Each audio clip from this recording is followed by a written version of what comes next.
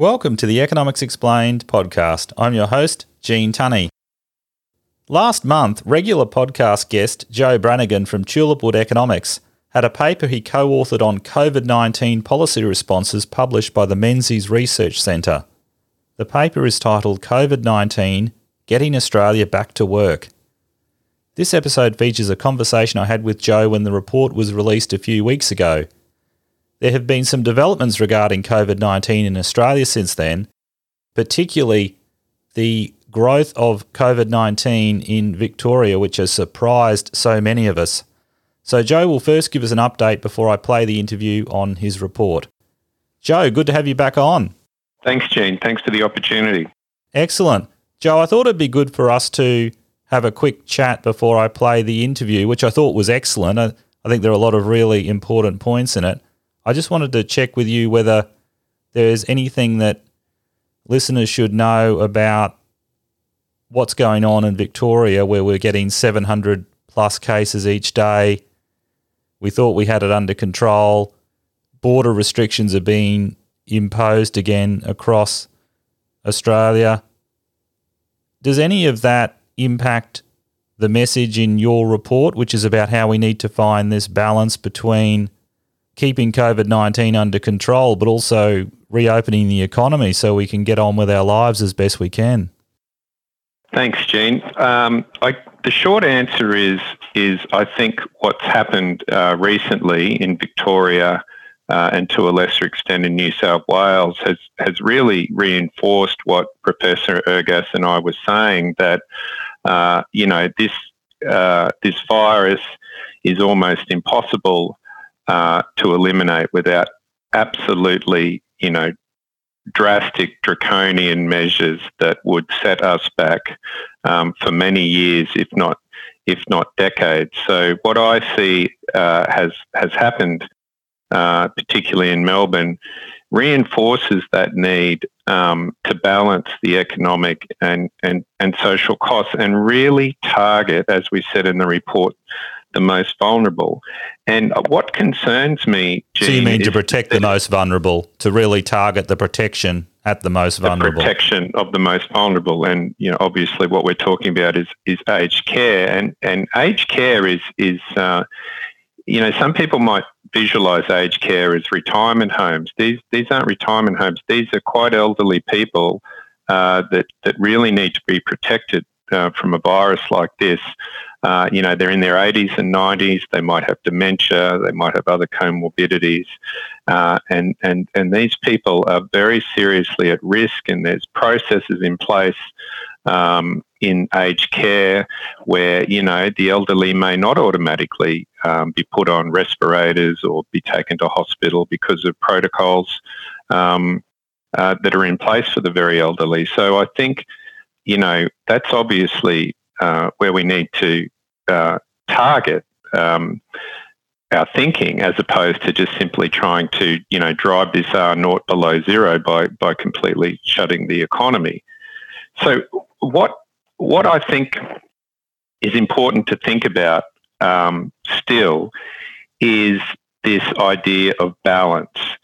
At the moment, we seem to have drifted in policy terms from this flattening of the curve mitigation strategy through to a suppression strategy, and now it's fairly clear that there is no doubt we've arrived at an elimination strategy.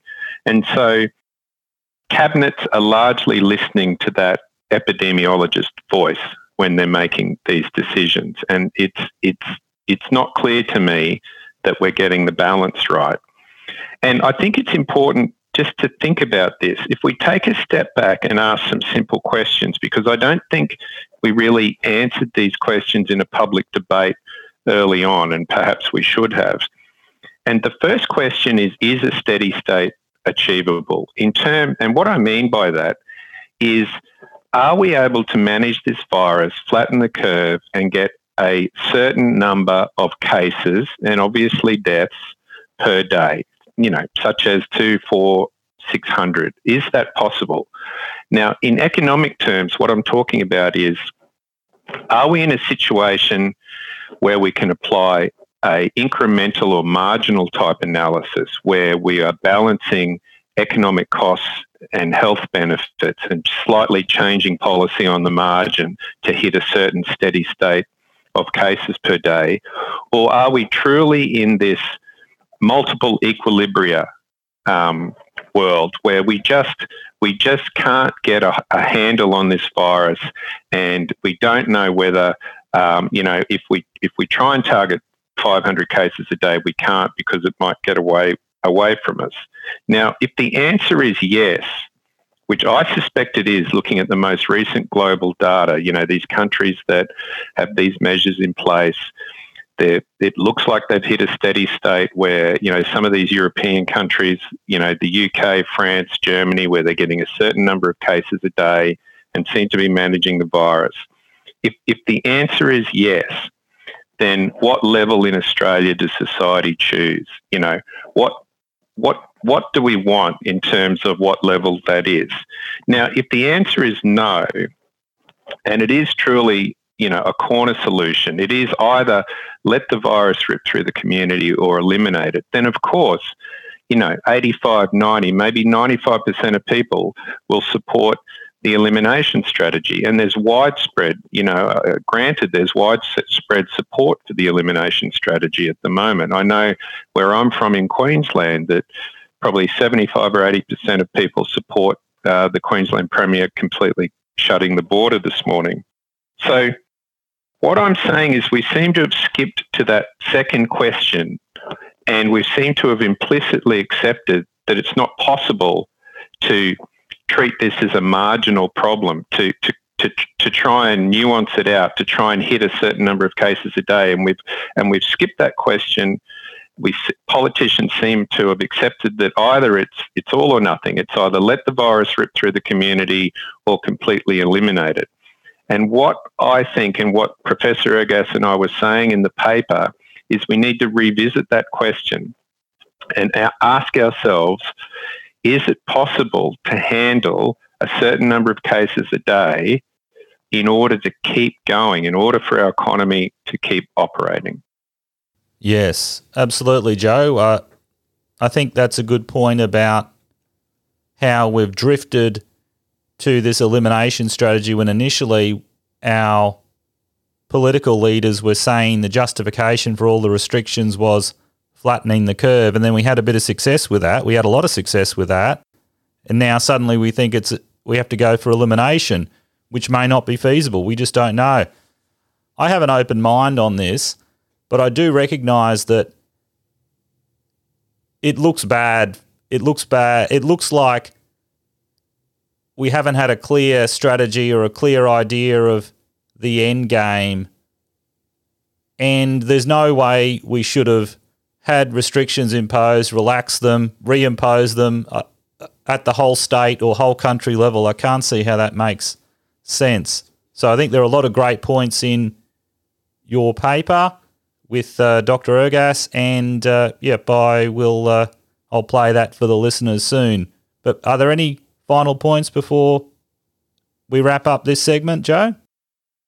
Well, I think, Gene, another, as you just mentioned, another point we tried to make in the paper, which I think is reinforced by this, kind of 2 steps forward, 1 step back policy regime that you just mentioned, is that there are both short and long-term costs to changing these policies. So, the short-term cost is higher because it's a surprise. These policies aren't very well flagged or signalled. And then, of course, there are these enormous long-term costs with this separation in employers being connected to their employees in the labour market. There's capital lying on factory floors, not being utilised as well as it could. So all of these policies have an effect at the firm level, and it will take a long time for them to unwind. Now, the costs at the state level politically are very low, of course, because the federal government is bearing most of the cost. And at a political, or from a political point of view at the state level, the state premiers reap the benefits of zero cases per day, zero deaths, but they don't bear the costs of JobKeeper, JobSeeker, and everything else to support the economy. And as you know, Gene, from a broad public financial management perspective, the Commonwealth always stands behind the states in fiscal terms. So I think there's some perverse things happening here, particularly at state level, and it's driving political decisions by state premiers and allowing them to get away with not doing what cabinet should do, and that is balance things, balance in a broad public policy sense, balance the health and economic outcomes and have a long-term view of this problem. Yes. Good points, Joe. Well, what I'll do is I'll play the interview, and if you're listening in a country other than Australia, I'd still recommend that you listen to the interview, because I think there are a lot of points that are relevant to all countries around the world and how they've dealt with coronavirus. Would you agree, Joe? This is something of broad applicability across the world? Absolutely. I mean, this is the debate at the moment in the United States, which has a similar system to us in the sense that state governors are probably the decision makers in terms of balancing the costs and benefits, similar to state premiers. It's a debate in England where their policy goal is to drive the R0 to below 1, and then have very localised measures where almost suburb by suburb they see the R0 getting above 1, and they enforce more draconian measures in that particular area. So I think in many countries,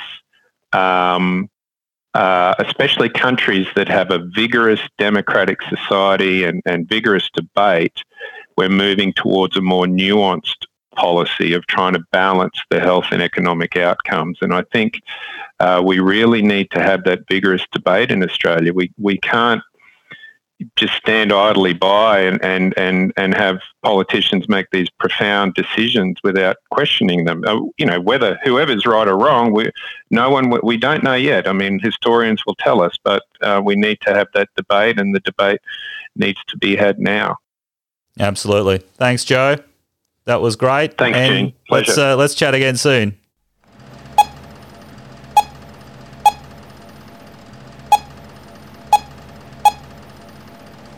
Today, I'm going to be talking with one of the authors of a new Menzies Research Centre paper, COVID-19, Getting Australia Safely Back to Work.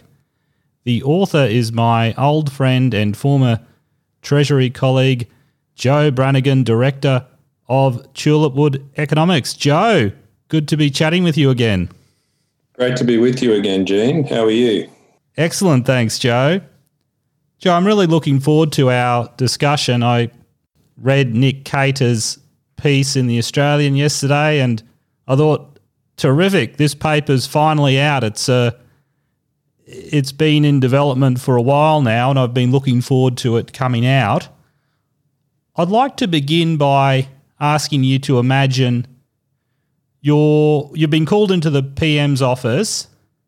The PM's had a detailed briefing on your report prepared for him, but he hasn't had time to read the briefing. The PM asks you, "What's it all about, Joe? Could you tell the PM what's it all about, please?" Well, PM, I guess there's two key points. One is stay the course with suppression, because elimination is not a viable option. And the second point is that at the right time, we should review what we've done and learn the lessons. So they're basically the two points of the paper. And you're right, Gene, it was a long time in development because, as you well know, the situation was changing daily, even hour by hour for many weeks through February, March and April. But we're happy the paper's out, and we think this is probably an appropriate time given what's happening in Victoria and to a lesser extent in New South Wales, and the debate around what we now call suppression versus elimination is heating up again. And so I think it's an appropriate time to just take a step back and talk about this from a broader public policy perspective. Okay, Joe, can we just chat about this suppression versus elimination debate quickly? Now, I think Grattan Institute came out the other day and they said, well, we've got the opportunity now to eliminate the virus if we do the right thing. Of course, that depends on how Victoria goes. We've had over 300 cases today, so very concerning. You're saying that there's just no way we're going to be able to eliminate the virus without imposing, more costs on the economy, and therefore suppression is the only real option. But what does suppression look like? Do you have any thoughts on what does it mean? Like practically, what does suppression mean in policy terms? Well, I think the first point to make is I think that, from the perspective of the Prime Minister, the state premiers, the National Cabinet, it's very much everyone is aligned in terms of their view about suppression. I think the Premier said, the Queensland Premier said even earlier today that, everyone would love to have elimination, but it's just not realistic. And I think the Prime Minister said the same thing. Elimination is just not a viable option. Very rarely do corner solutions give you the right answer in public policy. And I think the problem is that those who argue for elimination, and there are many that still do, have the wrong counterfactual in mind. That they assume that the alternative is to do absolutely nothing. And they also assume that the true infection fatality rate is 1%, which is what we originally thought it was all the way back in late January and early February. So the argument goes something like, well, we need elimination to save 150 to 250,000 lives. We need stage 4. We need to reseal our borders. Otherwise, this human tragedy occurs. But I think that's wrong because we've learnt a lot more about the virus since January. We've introduced the stage 1, the stage 2 measures, and that's dramatically curtailed the spread of the virus. So, we have control over this virus in terms of from a national perspective now. And the estimated infection fatality rate, if you think about the number of asymptomatic cases, the infection fatality rate is much lower than 1%. It's probably no more than 0.5%. So if you think about Australia's example, we have 111 deaths and 10,300 or so cases. So that gives you a 1% case fatality rate. But even if you took a minimum estimate of the number of asymptomatic cases, say Professor Doherty is saying, well, it would be 2 to 3 times the number of cases you're picking up, then that drops the infection fatality rate from 1% down to 1/3%. So we're not talking about hundreds of thousands of avoided deaths as the benefit here. It's magnitudes lower. On the other side is the cost to the economy. So you asked me, what does suppression looks like? Suppression looks local. It's that principle of subsidiarity. You're responding locally. You're investing your resources in tracking and tracing and quarantine. If there's an outbreak, you jump on it. It's reactive. It's not preemptive because the costs are so high to stay in that siege mentality, that preemptive place, which is the elimination strategy. It reacts, but it reacts quickly, and it allows people that are still not a high risk to get on with their lives. So it's about locally shutting down areas, not closing state borders. That's a well-known example, or this is a sticking point or a debating point about borders. I think that suppression is about looking at things locally and managing, but accepting that you're not going to have 0 cases a day for a long time yet. And this virus, it's sneaking around the country. I just can't see that we could practically eliminate the virus because the cost would be too high to bear. Okay. So you're talking about local responses now. It looks like that means we have to lock down the whole of metropolitan Melbourne. That's what's happening at the moment. What do you think about what Dan Andrews is doing? I mean, we'll leave aside the fact that they made mistakes and that's led to this outbreak. So we acknowledge that. Sure. What about the decision to reimpose the lockdowns? Is he doing the right thing? I think if that's the advice and he's balanced it, against these suppression objectives, then that's fair enough for him to do because it's local and it's targeted and there's clearly an outbreak. So, I don't want to argue against the medical advice, on the kind of this case-by-case basis. The general point is that the response needs to be local and it needs to be scalable and matched to the potential. And clearly, when you're getting today, there were, I think, 317 cases. So you're getting this rise. You need to jump on it quickly. The question is whether the 6 weeks is too long. I mean, 6 weeks gives you 3 cycles, three cycles of the virus, from testing to recovery. So my sense is that perhaps 6 weeks is too long, but they can always change that if they jump on top of this thing early. So, I'm not against that strategy. It's reactive, it's scalable, and it's local. I guess these are some of the advantages of a federation where we can have a national cabinet come together, but they can make local decisions. Okay. Joe, would you know what the difference is between those different stages? I'm sure you do, and you probably put it in your report, but it'd be helpful to know because it's a bit unclear to me. There's a stage 3 and then there's stage 4. Stage 4 is the harshest, is that right? Well, I guess they get more and more draconian. I think we're in stage 3 now. There's restrictions on gatherings. There's, I think for most states at the moment it's been increased to 300 to 500.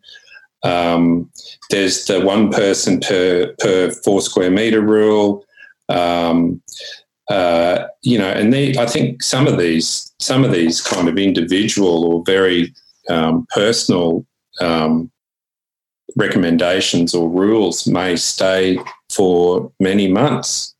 They might even be semi-permanent through particularly bad flu seasons, etc. But obviously, when you're getting up to complete lockdowns, I think at the moment in stage 3, there's 4 reasons that you're allowed to go out, including, I think, work and study if you're able to. Stage 4 would be more of a complete lockdown where you basically can't go out, similar to what happened in the towers in Melbourne. That would be, I guess, a localised version of what would happen, which would be, catastrophic if that were to happen across the whole country for 6 weeks. So, Joe, you mentioned before that the fatality rate is actually, instead of being 1%, it's possibly 1/3%. So if I remember what they were saying at the beginning of this pandemic, they were saying that COVID-19 is 10 times deadlier than the flu. So you're saying instead of 10 times, it's still 3 times. It's rather 3 times deadlier. What do we know? Well, go ahead. Well, no, I mean, you don't know the true infection fatality rate. You know the case fatality rate, which is, the number of positive cases divided by the number of tests. But that gives you an overestimate of the true infection fatality rate because it's biased towards people that are showing symptoms.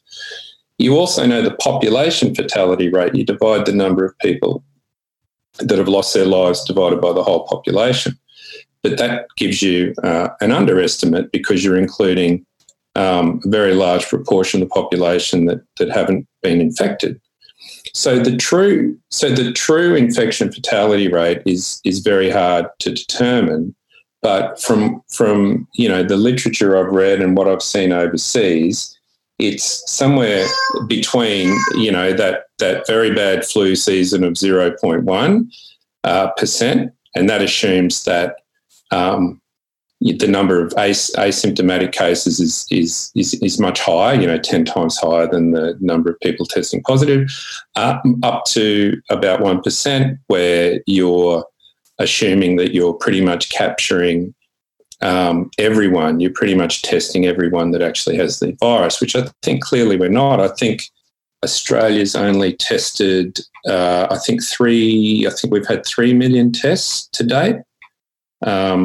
So we're not, we're nowhere near testing every single Australian. So the true infection fatality rate lies somewhere between the case fatality rate, which we know, which is 1%, and the population fatality rate, which is very, very low. It's 0.4 in 100,000. So it's 0.00004. So nobody knows, but the best estimates are around that 0.5% mark. And I think if you applied that, you get a much lower number of avoided deaths as your benefit to these lockdowns than you would if you simply said, well, let's multiply 1% by 60% of the Australian population to 100% of the Australian population, which gives you 150 to 250,000 deaths. I think that's not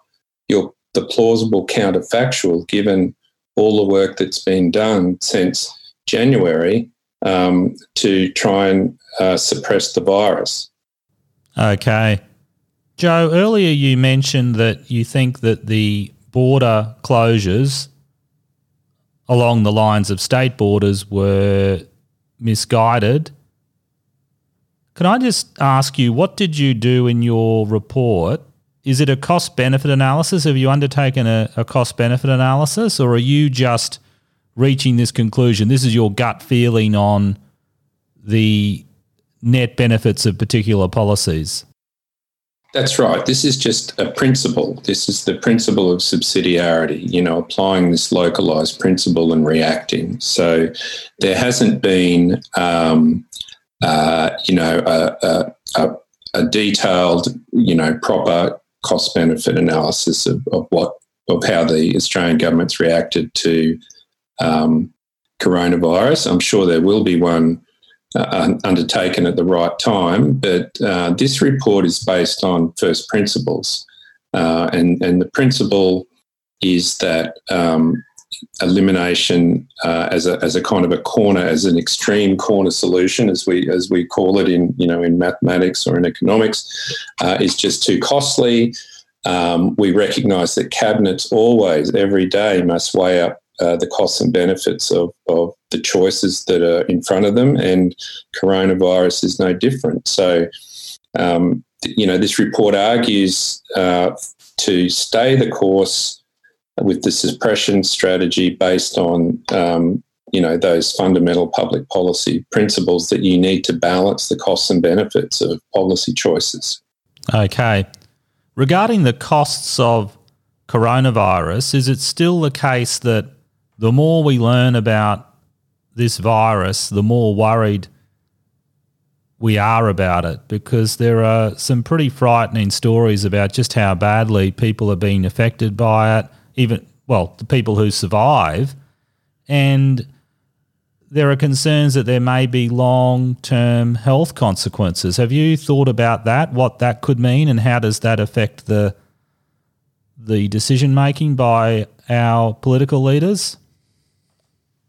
So are you talking about someone that's had coronavirus and then continues with health problems? Yes. Well, there are all these reports that people are they're getting long-term lung, kidney damage to other organs. Is that something you've looked at, or is it just too early to tell?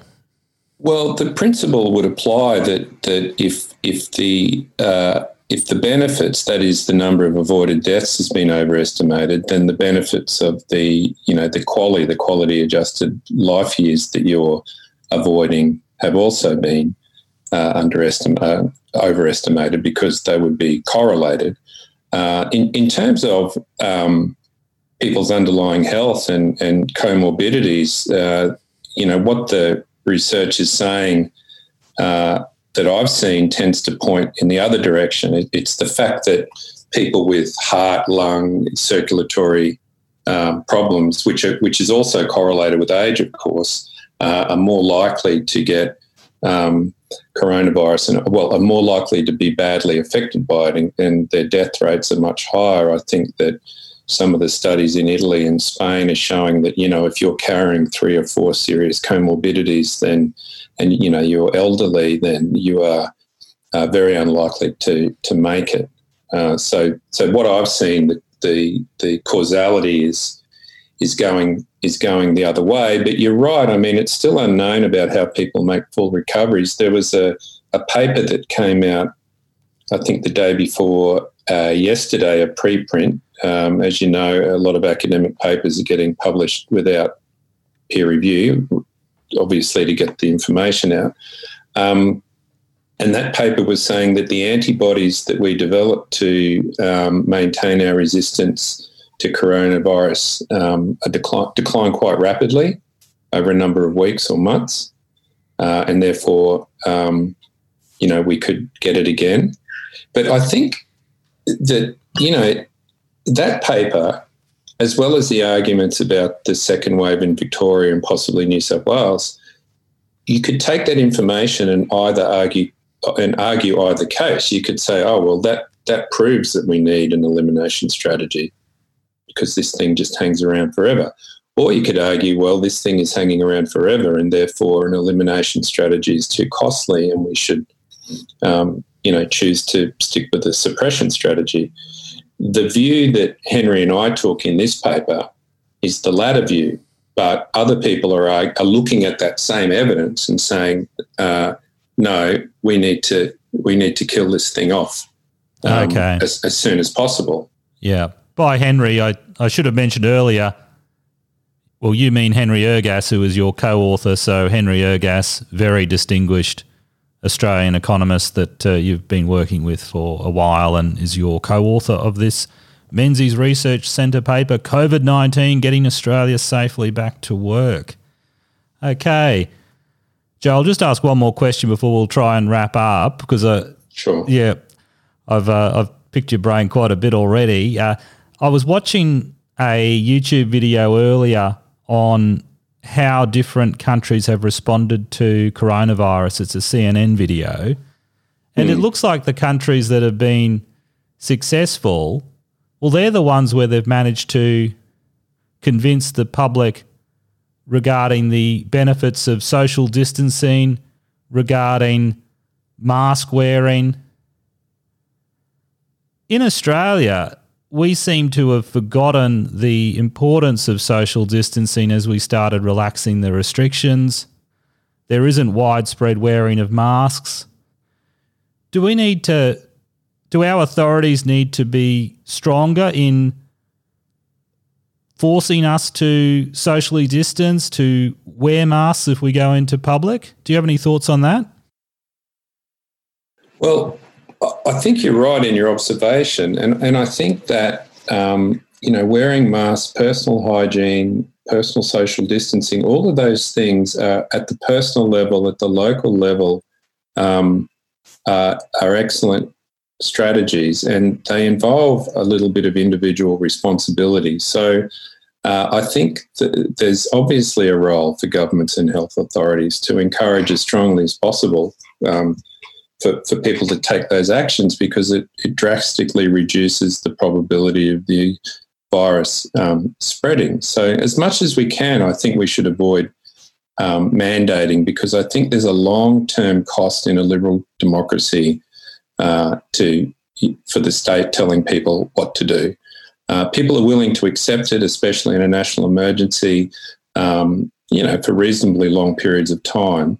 But I think you're starting to pull at the fabric of our democracy if you took that kind of top-down mandated approach. But I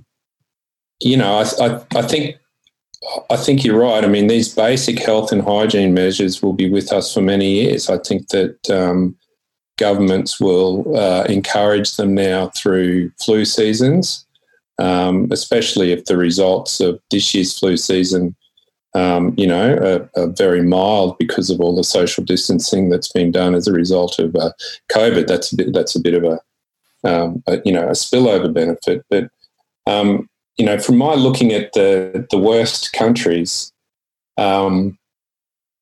it seems to me that I'm just looking at a chart here of population fatality rate that I've drawn up, deaths per 100,000 people. Belgium's the worst at 83.7, then the UK, Italy, Spain, Sweden, France, US, Netherlands, Ireland. I mean, a lot of those European countries, they share a border with another country.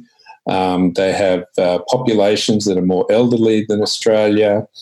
They have higher rates of smoking, higher rates of comorbidity. So, some of these countries where the virus got in early, the populations are much more fragile, I think, than the Australian population, much more densely packed in as well. So, there are many things affecting the infection fatality rate.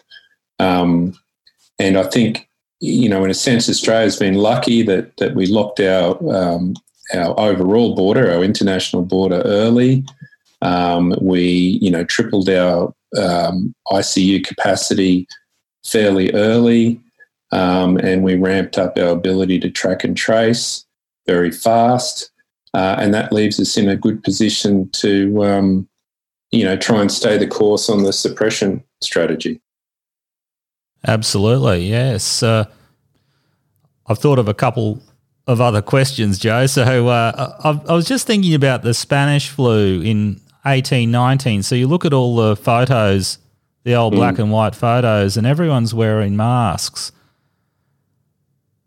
Do we know how much deadlier that was than COVID-19? I mean, it did spread out of control. So suppose everyone thought, well, we've got to wear a mask because we can see our relatives, our friends getting it.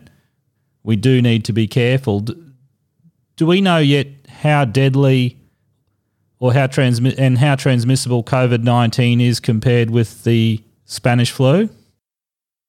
The information is there. I can't recall it off the top of my head. Obviously, the Spanish flu was very deadly in effect.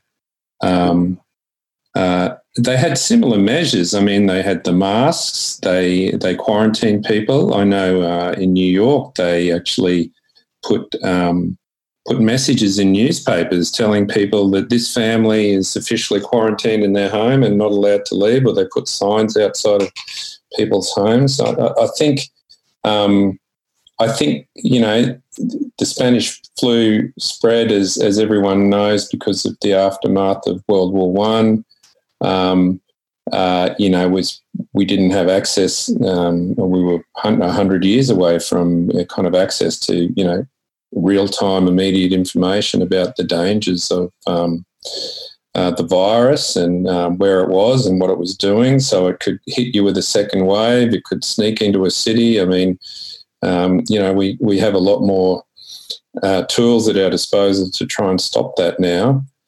So, you wouldn't expect the coronavirus to have the impact that the Spanish flu had. I think at the moment, it's 560 or 70,000 deaths attributed to coronavirus, so it's well below. I think the Spanish flu was 30 to 50 million, I think the estimates are. Yeah. Okay, let's chat about your recommendations. Is one of your recommendations that we need to do this comprehensive cost-benefit analysis where we look at what were the costs of the restrictions that were imposed and all of those indirect costs? I mean, there are people talking about how the unemployment can lead to it can lead to anxiety, depression, that could lead to suicide. There are possibly delays in people getting cancer treatments or getting investigated for diseases. Is that one of your recommendations? We need a comprehensive cost-benefit analysis where you've got to draw in economists and public health experts, Joe? No, I think a full-blown cost-benefit analysis will come, whether it's commissioned by the government or it's done independently, by an academic institution or a think tank.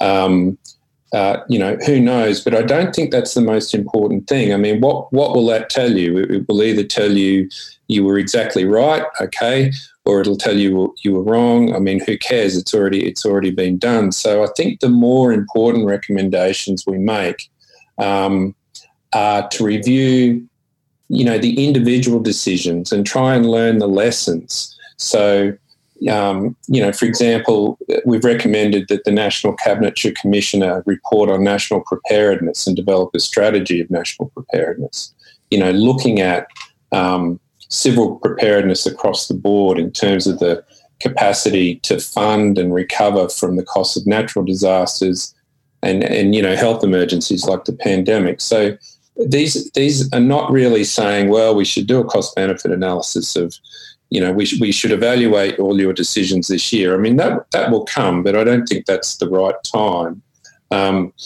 This is about trying to very quickly learn some lessons from this that we can actually implement going forward. And I think the key recommendation in terms of lessons learned is that report on national preparedness, which we recommended the Productivity Commission undertake because it's uniquely placed with its investigative processes to have those, those public and transparent hearings. Right. What do you mean by national preparedness, Joe? Do you mean having enough ventilators, making sure you have the PPE?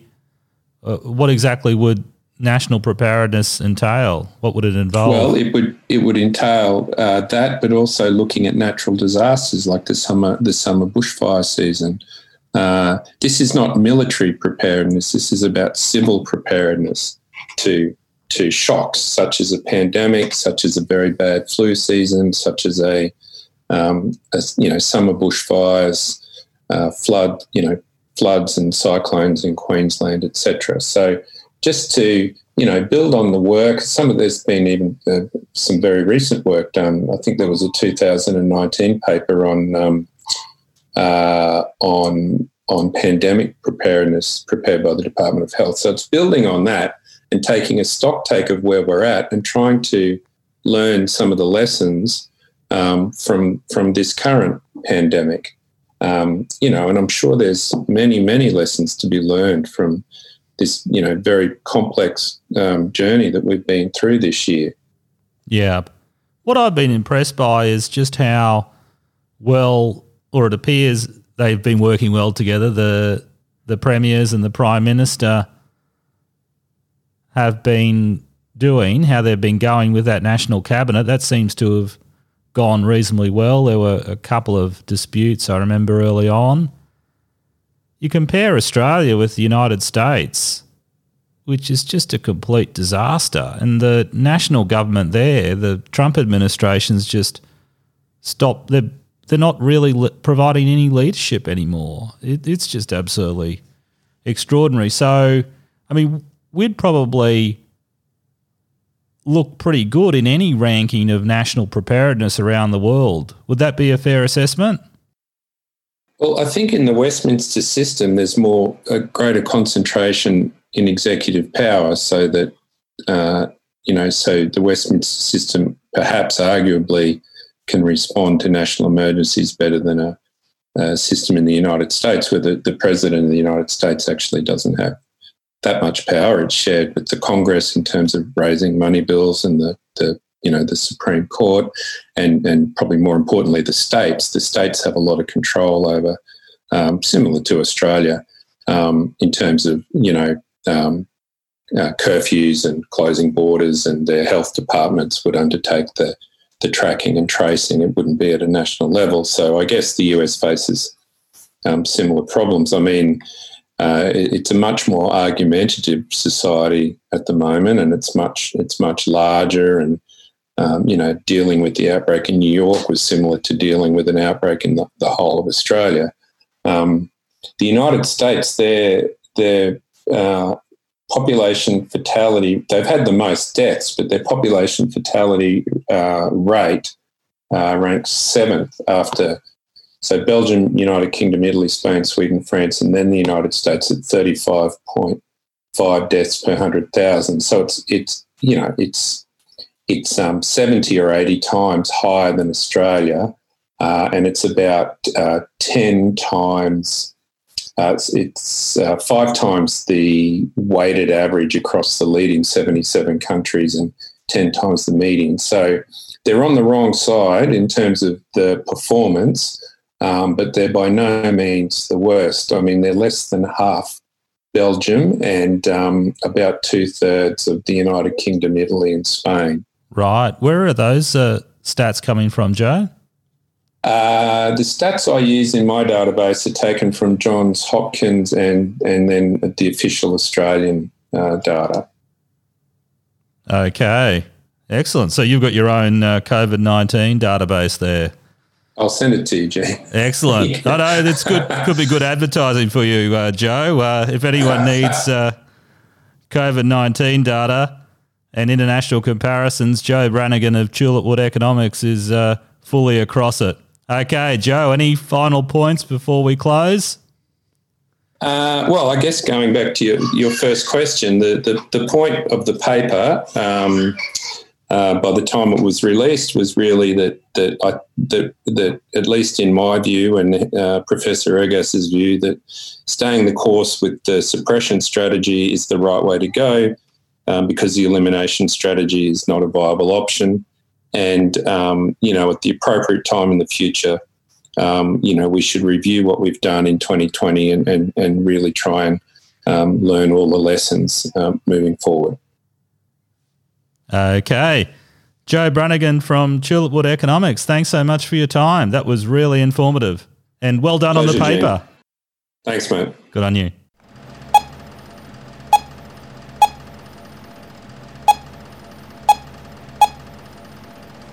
We've reached the end of another Economics Explained episode, so thanks for listening all the way through.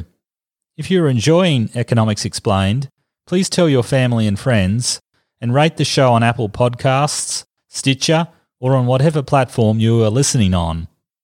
Finally, if you have any questions, comments or suggestions, please get in touch.